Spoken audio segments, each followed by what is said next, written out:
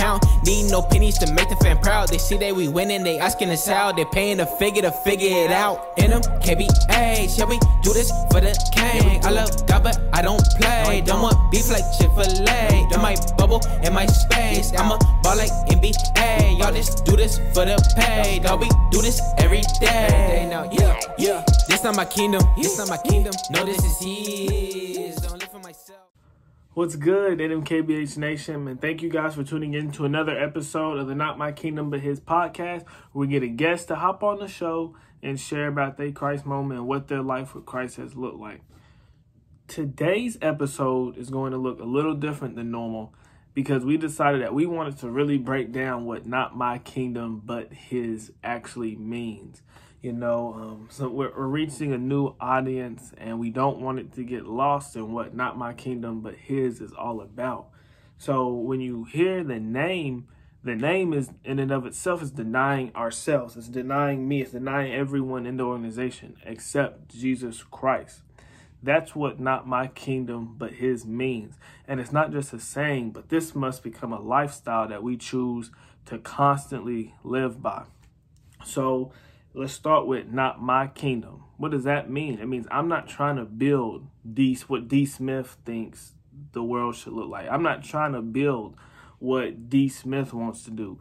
I'm only trying to build what Christ wants and what he displayed in his whole walk of life. So when I'm living, every single thing that I want to do, I can't do because I have to pray to God and ask him if that's what he is calling me to do. And that's good and bad. I'm not just talking about I can't sin and all that. I'm not even talking about that. I'm talking about even good things, because whenever we say not my kingdom but his, that's even talking about we don't want to just be doing good things to be doing good things. We want to be doing what God is calling us to do, because God has a specific calling for every single one of us.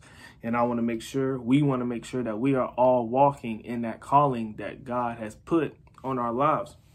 So what that looks like is we have to hear from God to know what our specific calling is. We have to listen and know how God speaks to us. How do we do that? We dive in the Word, we read, and we see how God talks to his people, how God loves on his people, how God does all this and that. So we got to know God. We can't just know about God, but we actually have to have a relationship with God.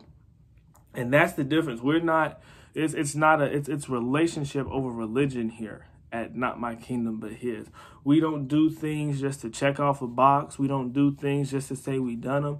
We try to walk step by step with Jesus and really build that true loving relationship, so that we know our desires will be linked with what Jesus desires. And that way, that's how we know we're walking in our calling. So when you hear Not My Kingdom But His, I really want you to understand that when we say that, we really mean not my kingdom but his. Because there's a lot of stuff, man. Anyone that really knows me knows I have ideas after ideas of things I always want to do. But I don't want to just be a busy man that's just doing. I want to sit down and pray, God, is this something of you? Is this something that will glorify you? Or is this something coming from a prideful place in me that I want to do? See, there's always that difference. You got to understand your motives and your intent. Man, God's going to talk to you. If you get in your word and you pray to him, you worship him, you read in the word, and you really start building that true relationship with him, he's going to talk to you and he's going to let you know, move in this direction. This is the direction I have for you. He'll be like, hey, stay out of that. That's not for you. I got someone else called to do that. Someone else. So you can speak that to someone and that might plant the seed in somebody, but it's not for you to do at all, because I got someone else do that. You stick to what I called you to do. And that's how God moved. So here at Not My Kingdom But His, we really just want you guys to understand that when you're in NMKBH Nation, it's not we're trying to build your kingdom, my kingdom, none of that. It's only God's kingdom that we want to see here on earth. And we can only hit God's kingdom if we get out of the way and we do what he's calling us to do. Not just busy work, not just good stuff, but doing only what God calls us to do, man.